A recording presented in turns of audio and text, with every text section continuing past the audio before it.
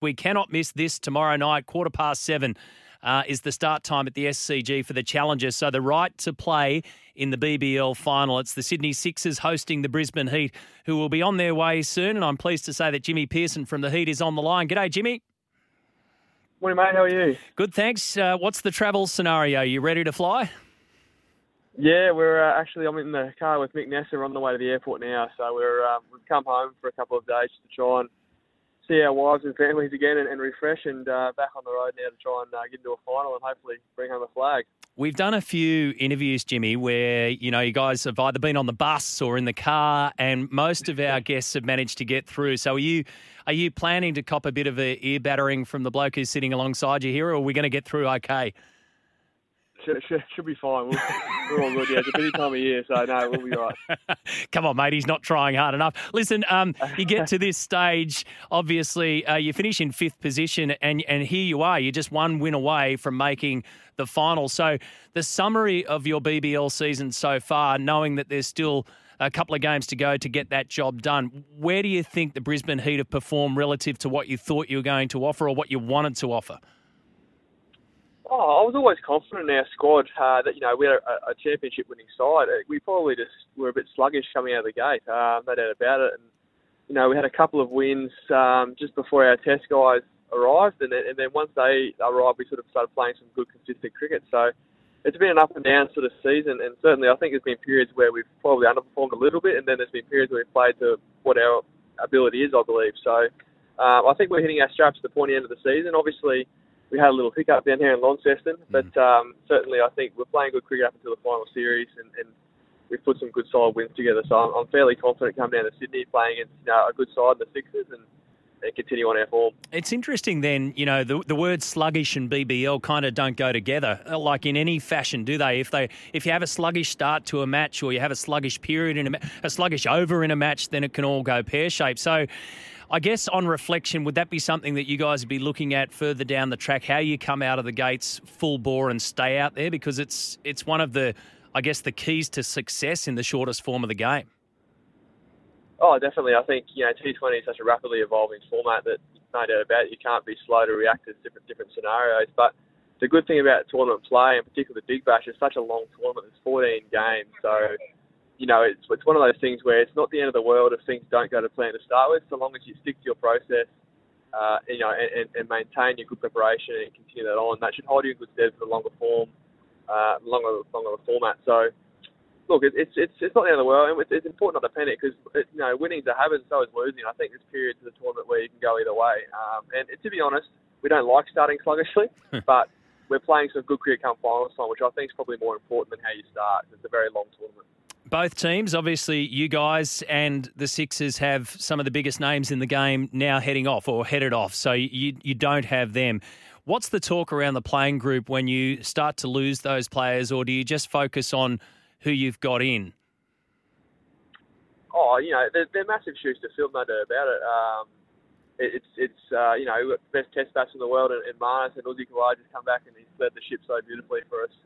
And of course, Matty Renshaw had so much impact as well when he was around, so they're big shoes to fill, there's no doubt about it. But one of the really good things that Uzi said before he left us after our win down in Melbourne was that, while the test guys had been back, they were relatively quiet for those first couple of games, and then they started to put some runs together back out of the tournament. So that run of 4 or 5 wins that we got on was actually other guys finding impact with the ball and the bat that weren't our big stars from the test team. So it's important to remember that, and that should fill us with confidence going into this game against the Sixers that, the players that are there still can do the job and have done their job throughout the season. So it's really important that we maintain that confidence. And yes, they are big people to be missing for this game, but that doesn't matter. The process hasn't changed, and the guys can come in and do their role, and there's no reason why we can't win this game down in Sydney. Did you have someone just make sure that Steve Smith got on the plane? Just to make sure, like have somebody at the airport just to push him onto that flight and say, get out of there, especially at the SCG?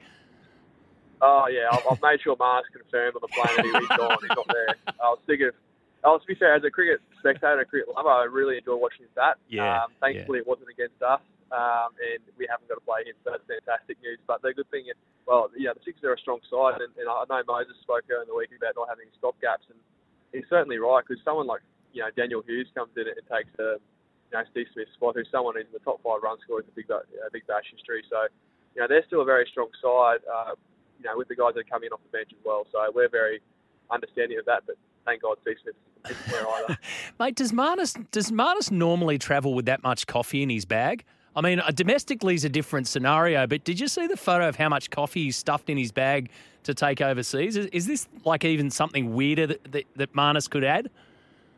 Oh, I'll tell you what, he's double dipping, isn't he? That's his little side hustle, taking all these coffee beans. The Cricket Australia team, apparently he charged full price still as well, so I didn't even give him a discount. So that'd be about right. But if you were to watch Marnus, you'd think he'd take that much coffee. He's full of beans every time he does anything really with life in general. So, no, look, I think that's his little passion project. I think over in India, there's places that you go that you can't do a whole lot. You certainly can't get access to a decent coffee. So I think he's making sure he's looking after the touring party and everyone gets their morning fix when they get over there. All right, final one. So how do you beat the Sixers tomorrow night? Well, I think it's really important that, they play their conditions really well. And I think we've got a couple of really key matchups that, suit the SCG. And someone like Spencer Johnson with the new ball, I think he's got nice airspeed, left arm angle. There's a bit of variable bounce in the wicket. He's going to be a nice option for us to use early with the new ball. Of course, we look to attack as usual with Mick Nesta. He'll take the new ball and he'll take early wickets if we can get that ball rolling. That certainly helps. And when we bat, I think it's really important that the SCG is not one of those grounds where you're going to blast your way into an innings like you would the Gabba. It's probably one of those ones where you need to be a bit more workmanlike and look to run the ball hard into the gaps. Plenty of twos, and then take the boundary ball that's there as well. And I also finally think that Stephen O'Keefe's a massive part of their lineup. So if we can keep him relatively quiet and out of the game, I think we'll go a long way to winning this game of cricket out of the SCG. Good on you, Jimmy. Thanks for your time this morning, mate. Thanks to Mick too for not interfering with our chat, although it would have been fun. Best of luck tomorrow night. Appreciate it. No worries. Thanks, guys. Cheers. Jimmy Pearson there. So the Brisbane Heat travelling to the SCG to take on the Sydney Sixers. That interview, thanks to Australian Made. It's important to buy Australian right now.